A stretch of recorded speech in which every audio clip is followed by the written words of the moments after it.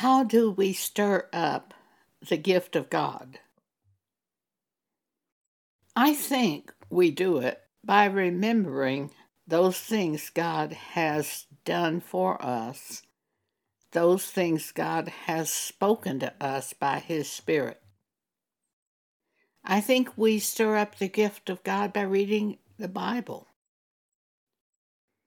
by renewing our mind to the Word of God. I've always thought it was sort of like getting a blood transfusion when you need a blood transfusion. Every time I felt a little drained spiritually, and I just sat down and started reading the Bible, it was like I was getting a blood transfusion. Paul was trying to encourage Timothy to do the work of God. And in 2 Timothy chapter 1, verse 6, Paul said to Timothy, "Wherefore I put thee in remembrance that thou stir up the gift of God, which is in thee by the putting on of my hands. For God hath not given us the spirit of fear, but of power and of love and of a sound mind. Be not thou therefore ashamed of the testimony of our Lord, nor of me his prisoner, but be thou partaker of the afflictions of the gospel, according to the power of God, who hath saved us, and called us with an holy calling, not according to our works, but according to his own purpose and grace, which was given us in Christ Jesus before the world began. Be not ashamed of the gospel of Christ. Be thou partaker of the afflictions." When you're with a person and the subject of being homosexual or lesbian comes up, what do? Do you avoid the question? Do you avoid the issue? It takes courage to speak the Word of God. When the door opens, we have to speak. And we have to speak quickly, and it's an instant thing, because we don't know that door is going to open. So it's an instant speaking. The Apostle Paul also, in speaking to Timothy, told him to be instant, to speak as the subject arose. For he said, "The time will come, they will not put up with sound doctrine, but they will heap to themselves teachers having itching ears, and they will turn away their hearing from the truth, from the gospel, and be turned unto fables." So you have to speak, so to speak, while the iron is hot. I never plan out anything that I'm going to speak when I speak to other people. I try to speak that which is called to my attention by the Holy Spirit, for that will do the work of God when we follow God by speaking that which He brings to our attention. I'm very relaxed when I'm around other people. I don't ever try to do anything. But when the door opens, and if God wants it to open, it will open. When the door to the conversation opens for the subject, that's when I speak. For example, my cousin and her 2 adult-age sons were visiting with me, and we were having dinner, and the door opened.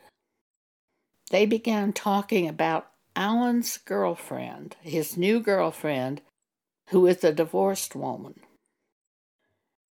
And I said, according to the Bible, if a man marries a divorced woman, he commits adultery.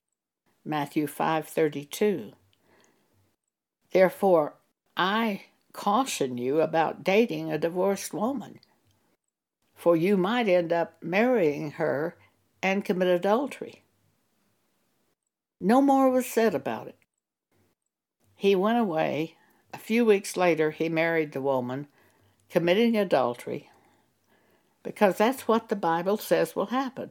Whosoever marrieth her that is divorced committeth adultery, says Jesus in Matthew 5:32.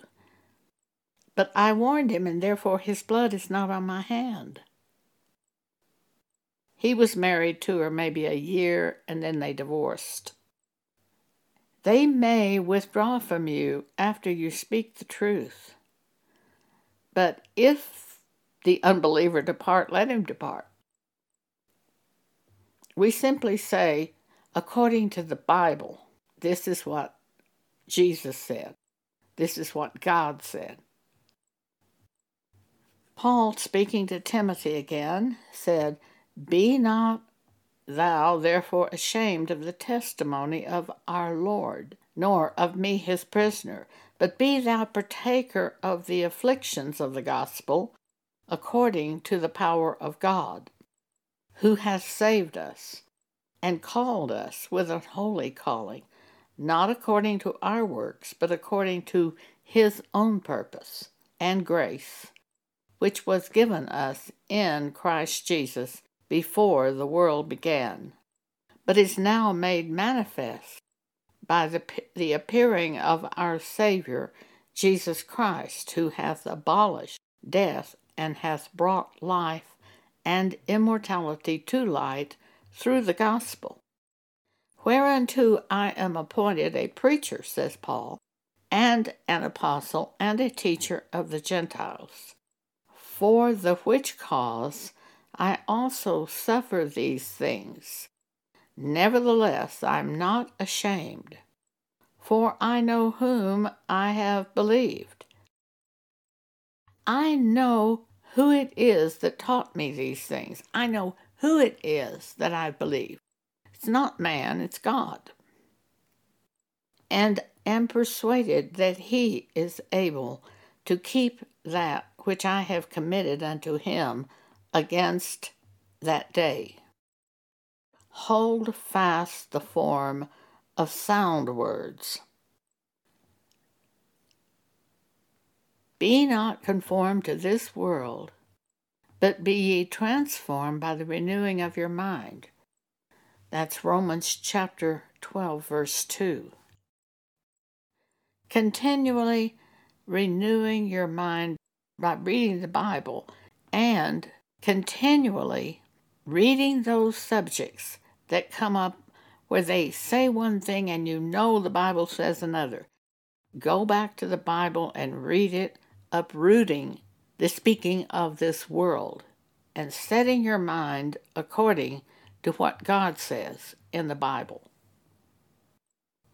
So Paul said to Timothy, hold fast the form of sound words, which thou hast heard of me in faith and love, which is in Christ Jesus.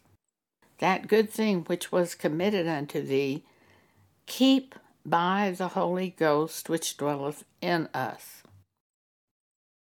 One thing the Holy Spirit does is to remind us of everything Jesus has said. So when we are reminded, when it comes to our mind, a scripture or some concept spoken to us by God, hold fast to that, keeping ourselves by the Holy Spirit, by that which is brought to our mind, focusing on that word. The Apostle Peter also spoke about stirring up our minds. 2 Peter chapter 3. This second epistle, beloved, I now write unto you, in both which I stir up your pure minds by way of remembrance, that ye may be mindful of the words which were spoken before by the holy prophets, and of the commandments of us, the apostles of the Lord and Savior. Stir up your mind by remembrance of the things spoken in the Bible. For every word is given by inspiration of God. Every word, every scripture is given by inspiration of God and is profitable to us so that we can correct our way, so that we can prove again our doctrine, holding fast to that which we read in the New Testament Bible. For the Apostle Paul says in 2 Timothy 3, evil men and seducers shall wax worse and worse, deceiving and being deceived.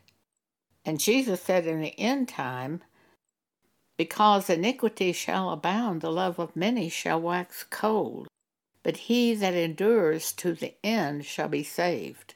That's in Matthew 24. The evil gets worse as we approach the time when Jesus is going to return. The wrath of God, the great tribulation, comes because of the evil that's on this earth. And some will be swept away because of the iniquity around them.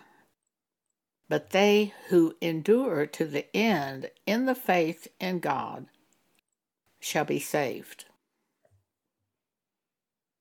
Thank you for allowing me to speak this to you today.